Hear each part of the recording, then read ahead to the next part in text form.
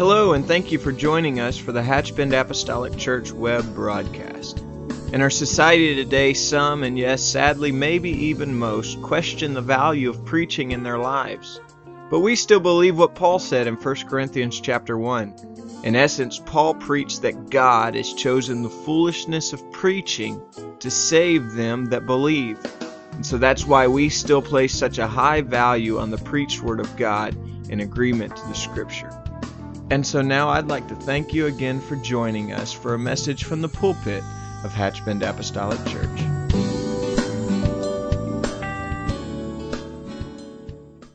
you would join me in the book of Daniel, we'll go to chapter 3. We'll read a couple of verses of Scripture, Daniel 3:17 through 18. We're gonna do something a little out of the ordinary tonight. We typically do our God's Word for Life on Sunday mornings, but because of our schedule in the past few weeks, we've kind of gotten a little off, so we're going to complete that and conclude that study here tonight as we've been talking about God's holiness and ours. God's holiness and ours is the theme. Brother Everett began our study talking about God's holiness and our holy God. And Brother Rayleigh taught on the subject called to be holy and God's call for us to join Him in holiness and our response to that. And Brother Jerry Herndon followed him and taught us about being empowered by the Spirit to be holy.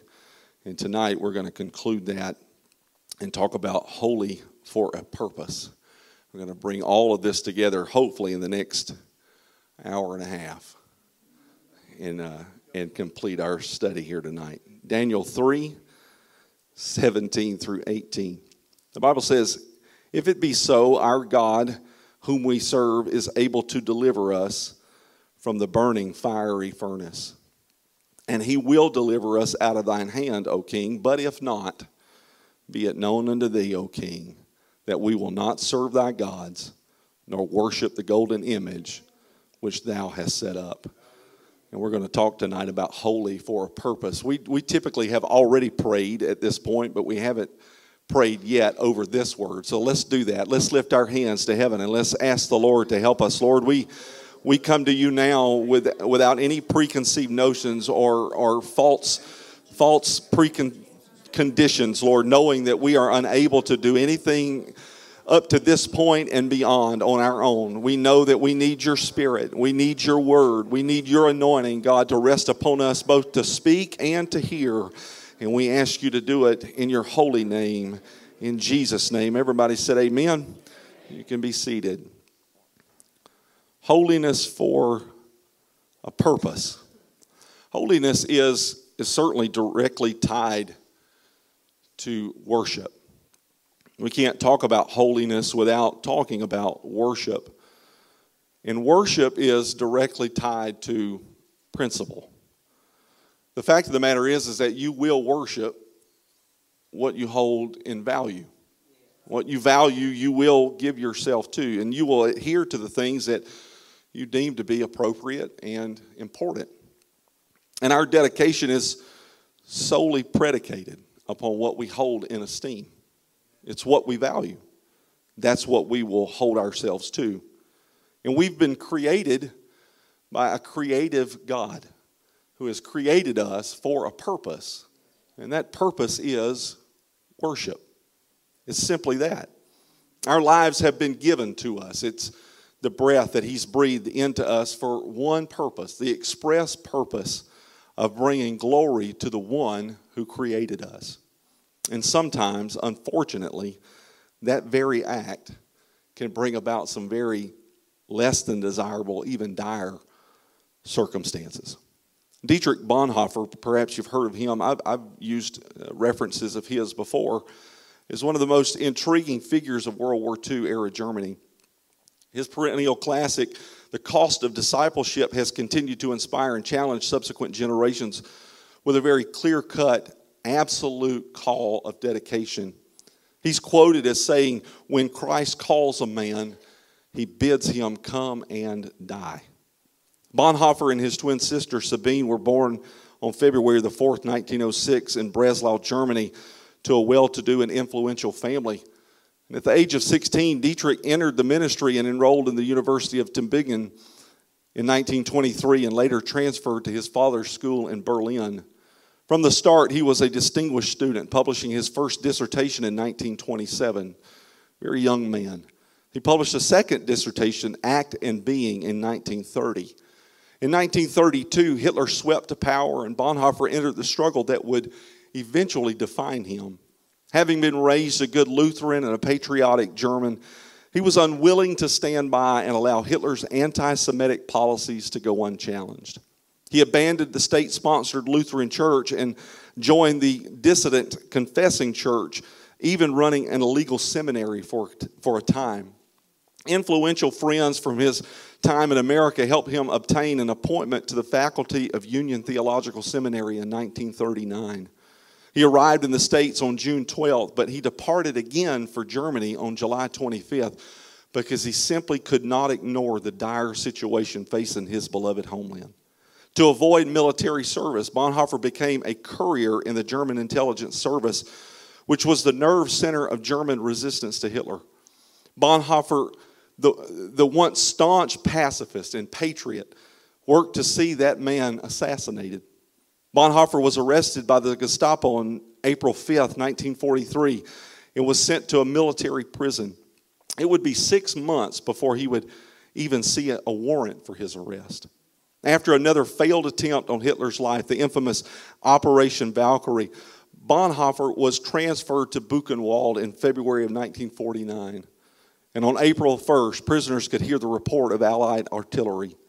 2 days later, Bonhoeffer was transported again to the extermination camp of Flossenburg, where he was finally tried and sentenced to death by hanging the next morning on April the 9th, 1945. Fellow prisoner and survivor Payne Best said of Bonhoeffer, he was one of the very few men I've ever met to whom God was real and ever close to him. Bonhoeffer's stance on the principles of the Word of God certainly serve as a powerful witness of total dedication to a holy calling, no matter the outcome. We're presented with this theme throughout Scripture. The overtones of the Word of God are that of those who were presented with peril. Peril in opposition to the very act of standing with and standing for God. And one of the myriads of Scripture we've just read is one such circumstance in the story, the book of Daniel, of Shadrach, Meshach, and Abednego. It is a very common Scripture. It's known. But let's dive into that just a little bit deeper here tonight, if we will. Taken as young children from their homes, transplanted into a foreign culture, cut off from all contact with their families, and then forcibly indoctrinated into Babylonian way of life, even to the point of losing their given names. It's a trauma that very few of us here tonight, and I don't mean to downplay any circumstance or situation, but it's a trauma that I'm certain that few of us can relate to. Yet, in a way, maybe we can. Maybe we can find ourselves in the midst of this epic tale. It is quite connected to us today. Obviously, Daniel is a looking ahead type of writing, a book that looks into end times. It's not that we could necessarily find ourselves in the exact same circumstance that they found themselves then. We can't attest to the literal force of a totalitarian government. Can I get an amen? We live in a free society, a free country. But what we can relate to here tonight is this ever-imposing spiritual struggle that we all face. The constant intimidation and the overwhelming influence to just conform. The pressure to just assimilate. To just kind of get down into the nitty-gritty, if you will, and just disappear in the crowd. To bow down and worship the edicts of this world's standards. to give in, to adopt and condone that is completely in opposition to the will and the word of God. That's us. That's where we are. It's almost impossible for us to imagine the trauma that these men must have experienced. True. But really, is it?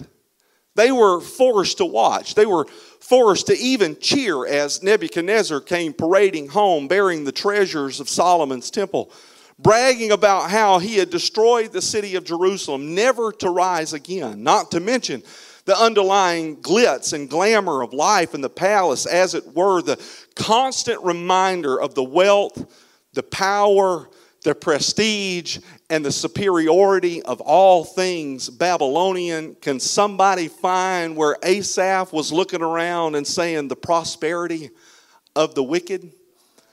Can we do that today? Can we just open our eyes and just pan around the landscape of where we are and see that the prosperity of the wicked is in our day? They were placed in the palace. They were forced to assimilate. Yet these young men found ways to resist the allure of all this power and all this privilege and to retain their distinctive Jewish identity. Even in the midst of great struggle, even in their exile, even as their families had been carted away into a foreign nation, forced to assimilate, not asked to, but forced to. Can I tell you something here tonight? We can just pause right here and say this. If they could do it in ancient Babylon under the literal regime that they lived under, if they could retain their Jewish identity, we too in this world, in this 21st century cosmopolitan culture, we can maintain our apostolic identity even in the midst of our society as well. However, in the process of time, that became increasingly more and more difficult. And I'm implying something on purpose. It became increasingly difficult for them to maintain their identity and to maintain their separation. The pressure to bow down became greater and greater as time went on, to the point that Nebuchadnezzar constructed a golden image and commanded every citizen of the known Babylonian world to bow down whenever he deemed it necessary. That's very important for us to understand here tonight. To bow down to this golden image that Nebuchadnezzar had replicated from his own imagination was to bow down and worship the image and Nebuchadnezzar as God. To bow down to that image would be in direct violation of the Word of God. And so it's safe to say that these three men were in quite the predicament. To bow down to that image equaled detriment to the relationship and to the commitment that they made to Almighty God. Yet violation of that Babylonian edict meant certain death. And now it's decision time. It is certain. It is without doubt. And it is certainly important for us to understand here tonight that these three Hebrews did not make this decision in a moment. They didn't make it in a moment. They didn't make it in that moment. Their decision was not made in a moment, and they didn't really make that decision when they were presented with the problem. I submit to you tonight that these men had made up their mind long before they were placed in this position. Long before this problem ever presented itself. Long before they were ever given this deduction that they would have to make on their own. Long before the moment began, they already made up their mind. long before that ever came to fruition, long before the real heat ever got turned up in their lives, these men, they already knew what time it was. They were already carted off from their home. They were already taken into exile. They were already forced into an assimilation, into a community, and into a way of life that they were not accustomed to. And so they already knew where they were going. They already knew their surroundings and who they would be around. These Hebrew men, they sensed the animosity and the disdain that these Babylonians have from them from the very start. They understood their role in what God had allowed for them to happen to them, and what God would carry out even in the midst of their own people's disobedience.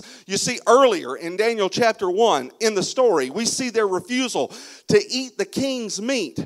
They refused to eat long before they ever got to the furnace. They refused to eat the king's meat or the food that was provided from the king's table. You see, at that time, that seemed like such a small thing. That seemed like such an insignificant circumstance. It might have even looked to some as a feeble, maybe passive-aggressive type gesture, or even possibly to some, it looked like a pointless stand. We're not given any explicit instruction or any explicit reason as to why they abstained. We really don't know. There's nothing that stands out in Jewish dietary law that forbid them or called them not to eat or consume the meat and the wine. Nothing necessarily stands out or demands a strict vegetable diet in which they took.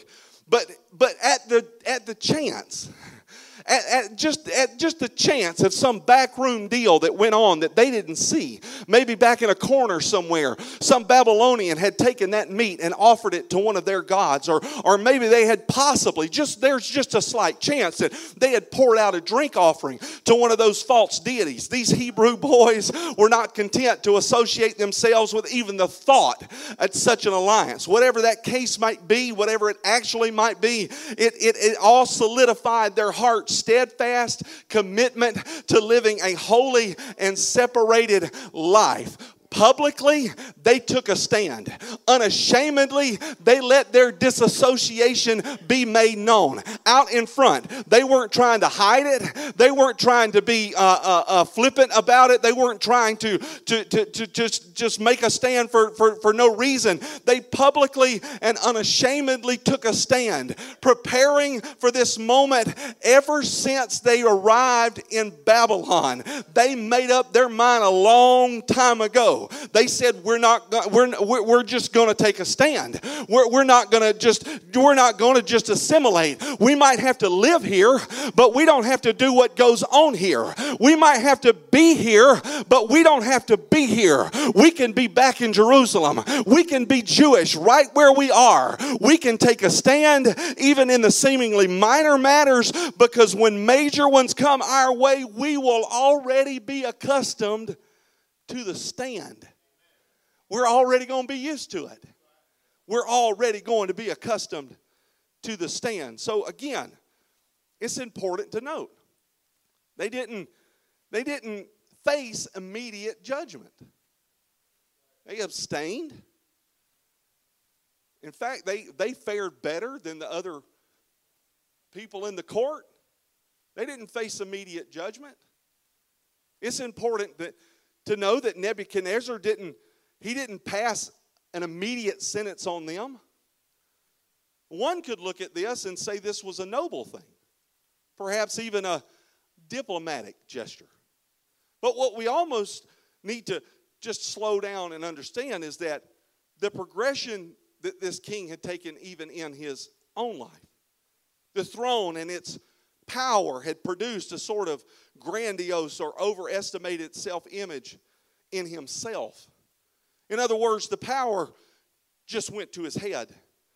He became increasingly unstable and very over-infatuated and over-inflated with himself.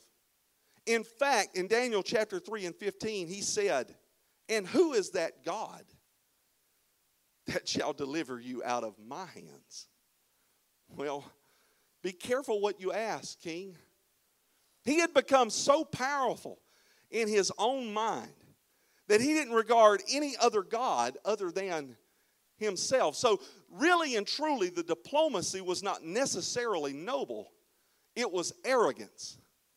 It wasn't noble. It wasn't a noble or diplomatic act. It was designed to make these men question. It was just to throw something in there to question their own resolve or to see him as the supreme one. Overt and subtle all at the same time. Subversive. Sound familiar? It should. Similarly, the devil subtly delivered his question in the garden. Is he? Will he? Will it? Overtly questioning God's word and God's sovereignty, he artfully and cunningly presented an option. And likewise, here today, in this 21st century dynamic that we find ourselves in, we are presented day by day by day with the same questions and the same options. Is God who he says he is? Is God's word true? Will he do what he said he will do? Or do you trust man's wisdom? Do you trust him or do you trust man? We too are bombarded daily with this same predicament, this same problem. We are shown and we are forced to choose. Hear me now, our nation, our political party, our economy, our own intellect, or our God. Now let me qualify this for just a moment here. Please don't mistake what I'm saying, or please don't incorrectly quote me. I am thankful here tonight for the nation in which I lived, and I don't say this often, but I'm thankful for the nation in which I served.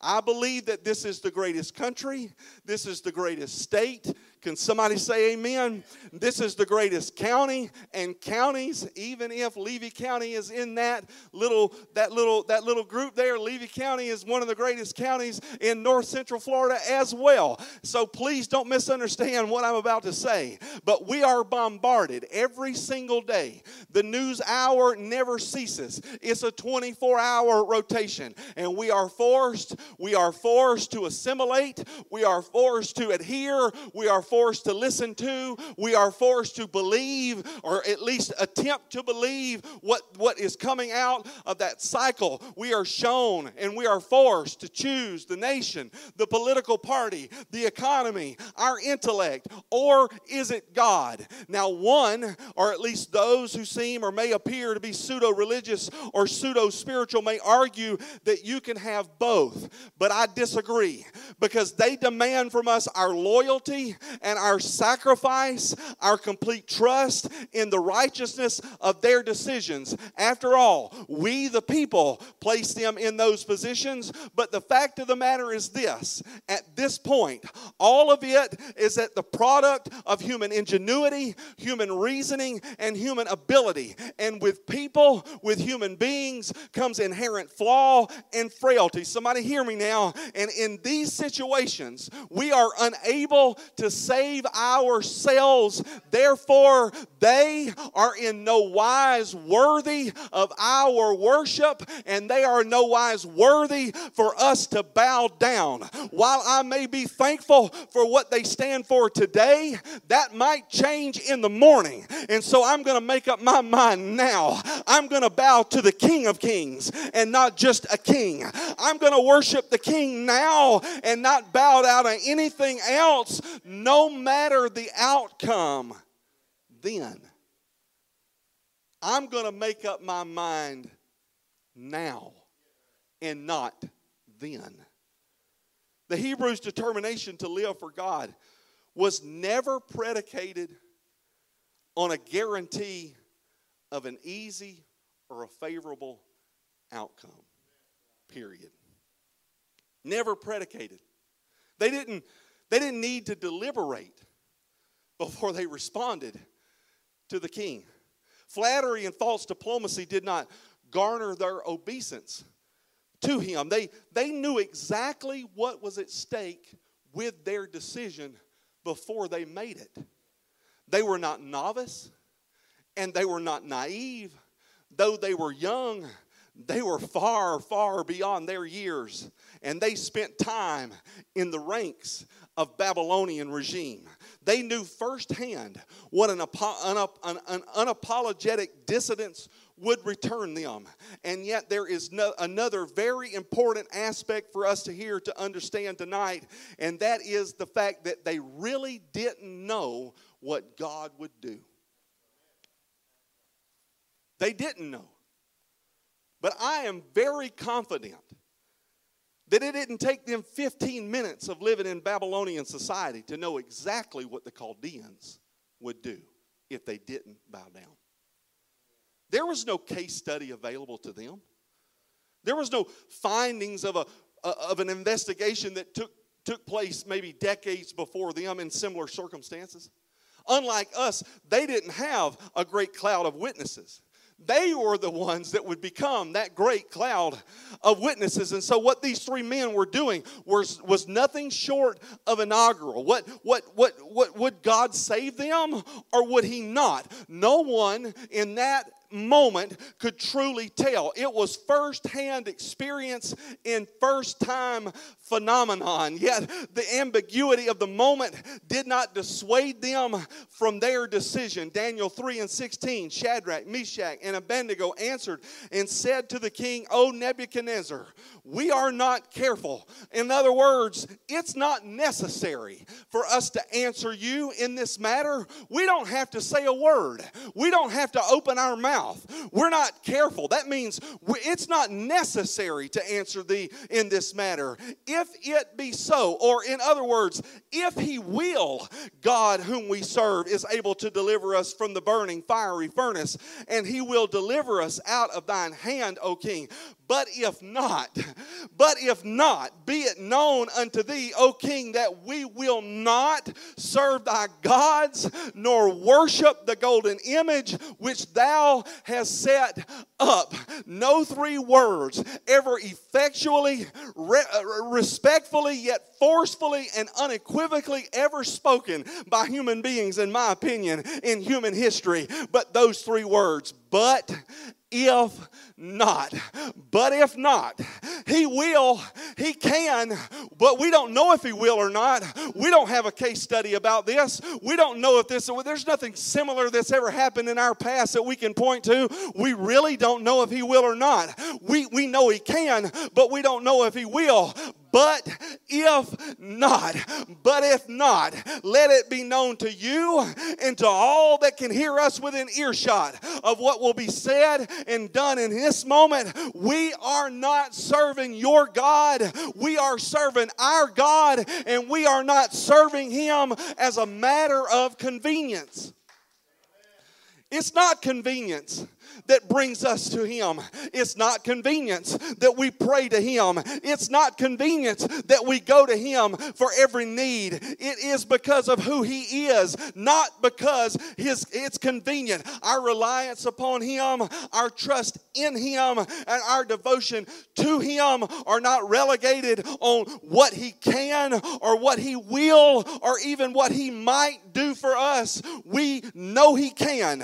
We are not guaranteed that he will, but we can guarantee that we will not be bowing down to you. And if I've got somebody here tonight that will attest to that will clap their hands and say, we are not going to bow down. We are going to serve him and him alone. And so here's where it becomes even more real. That soft approach, that manipulative massaging now has become a little different. The appeal to be compliant has now become an anger-fueled conviction of crime. The threat of punitive consequences has now turned into the sound of a gavel in swift judgment. Daniel 3:19. Then was Nebuchadnezzar full of fury, and the form of his visage was changed against Shadrach, Meshach, and Abednego.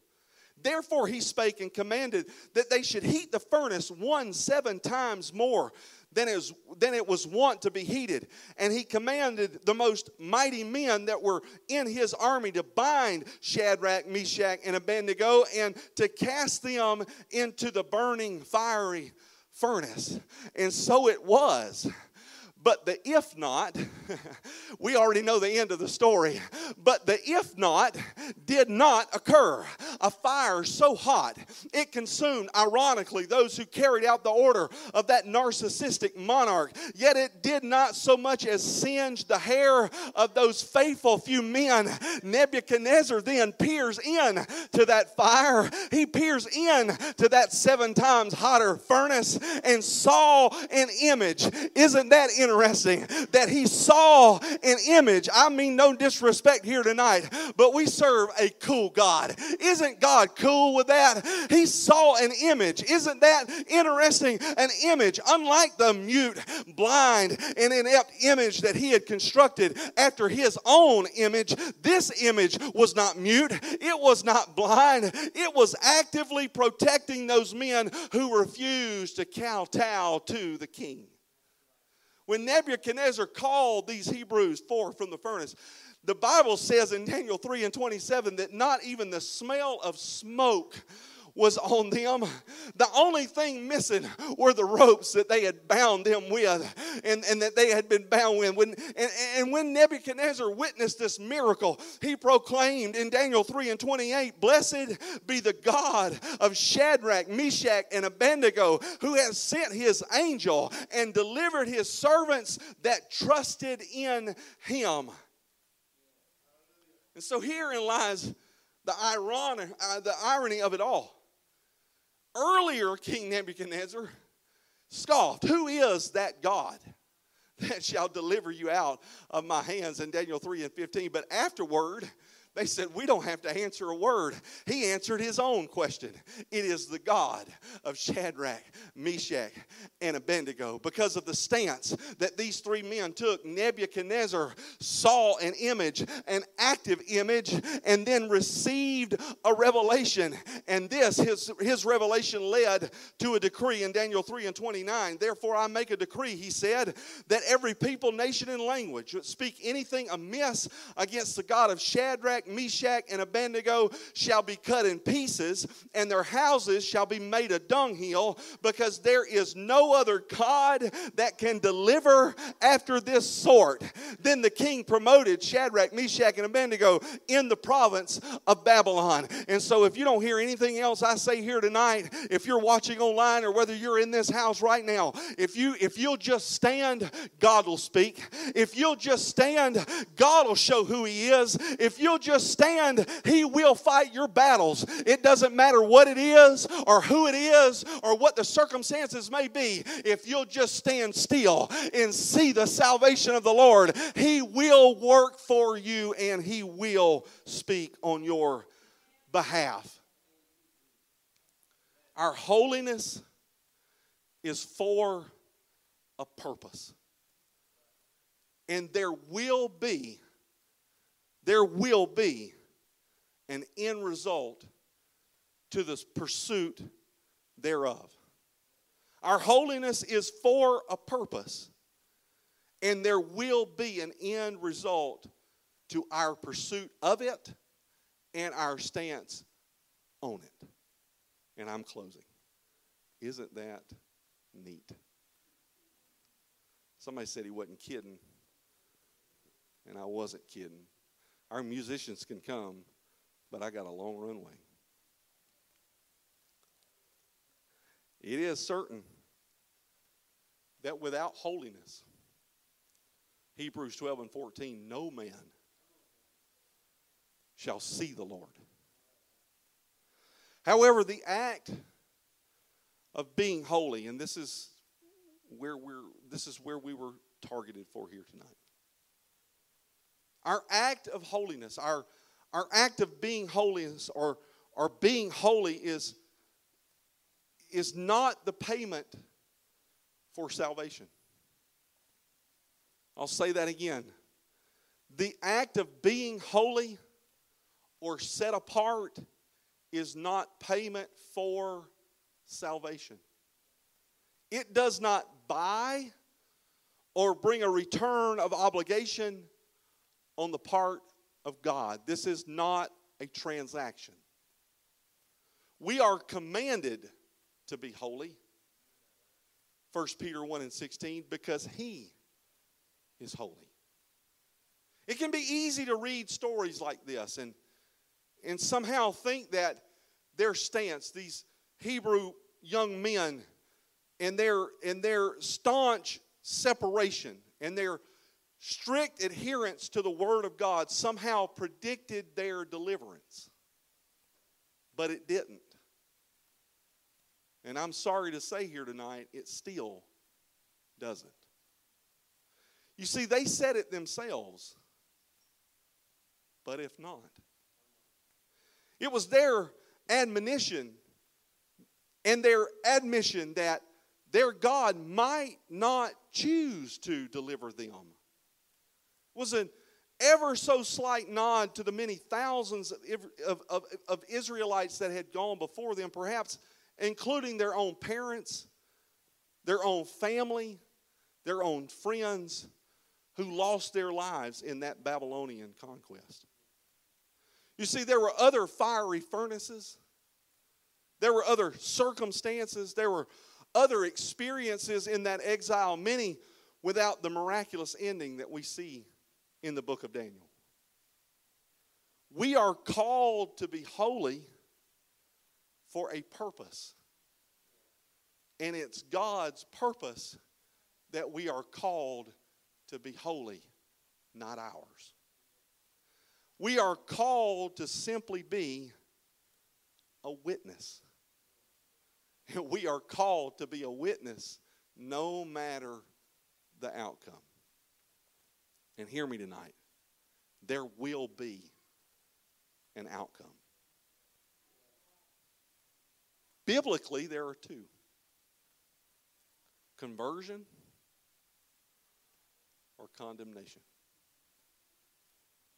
Jesus himself taught, exemplified, and experienced both.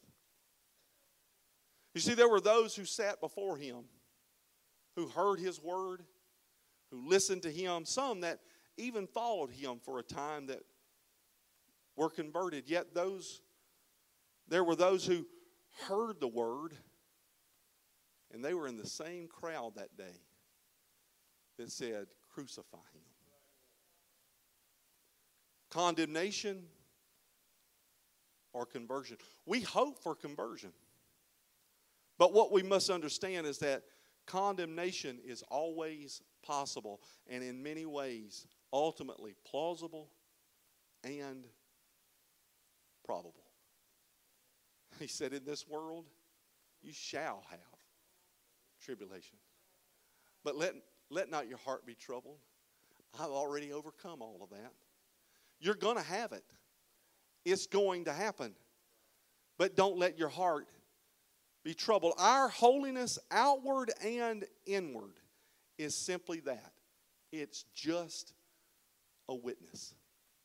Now, I'm not trying to oversimplify this here tonight, and I'm not trying to downplay holiness in any way, shape, or form. It is most important. But it is very simple. It is only to be a witness. In a courtroom setting, the task of the witness is not to convince or exonerate or even to sway the jury. The witness's task is to simply be the witness. To faithfully represent what he or she knows to be true. And then the response is entirely left up to other people. Simply be the witness. Simply adhere to what you know is true. Stand for what you know is right. And then it's out of the witness's hands. And so it is with the life of holiness. Along with our verbal testimony, holiness is a key part of our witness to the world.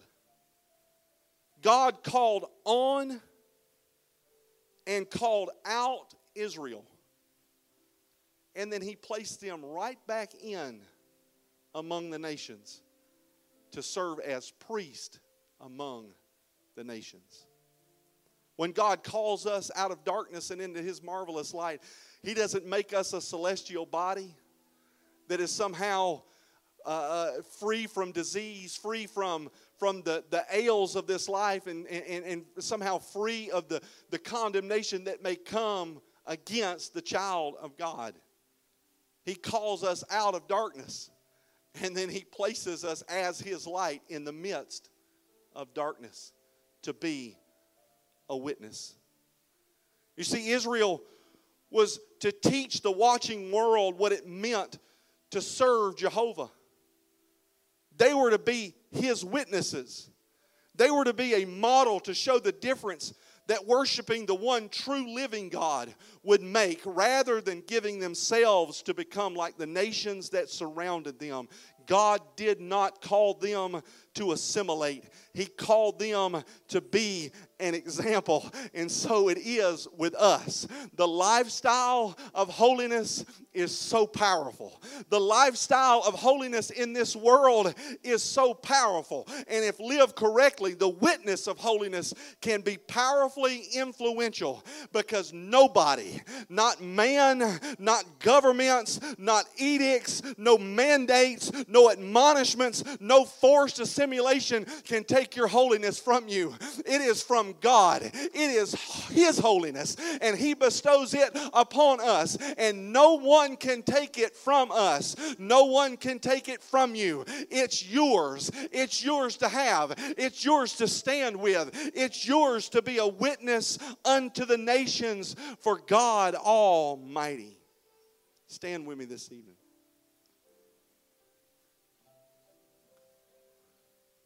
Despite his conviction and his stance on righteousness, Dietrich Bonhoeffer was not miraculously delivered from the hands of the Germans. But even the threat of death could not deter his steadfast commitment. Theologian, pastor, spy, would-be assassin, eventual martyr. A tragically shortened life that still stands today as a powerful witness of total dedication to a holy calling. A reminder that the ultimate cost of discipleship can and most times be laying down your own life. Camp doctor at Flossenburg witnessed Bonhoeffer's last minutes on earth, and he left this account. He said, at the place of execution, he said a short prayer and then climbed the steps to the gallows, brave and composed. His death ensued after a few seconds. And in the almost 50 years that I have worked as a doctor, I have hardly ever seen a man die so entirely submissive to the will of God. That wasn't a Christian theologian. That was a camp doctor on the German side. Completely resistant to the atrocities committed by that rogue government in which he stood against, yet so decidedly dedicated to the righteousness of the God whom called him. Bonhoeffer lived the but if not side of his faith. He lived the but if not portion of that statement and faced death with his whole heart given to the cause of Christ. We're talking about holiness for a purpose. Now, I know that we can look at this as a negative here tonight. You've brought down the Christmas spirit here on a Wednesday night. But that's not at all my intent here. It's just to drop a little reality on our lap here and tell us that we are called. We are called out for a reason. God called you out of darkness and into His marvelous light. And He has called you to a life of holiness for His purpose. He has called us to it, and with His Spirit, He will empower us through it to live a life that is holy for the cause of Christ. And hear me tonight, there is no greater or more noble calling than the call to holiness. There is no greater, more noble calling than this. And so I wonder if there are a few, maybe if even all, would say, let's pursue it, let's give ourselves to it, and let's allow God's light to shine through it and through us in Jesus' name. Do I have a few that will say that here tonight, that will lift their hands to heaven in these closing moments and ask the Lord to help you, to give you the power, to give you the strength to be holy, to be called out, and to be called to God? Lord, we're lifting up our hearts to you now. We're lifting up our lives to you, Lord. We're lifting up our intentions to you, Lord, and asking you to help us. Asking you to help us, Lord, to do and to be what you've called us to be, God. We'll do it, Lord. We need your help, and we know that you're able to help us in Jesus' name. Come on, let's lift our voice.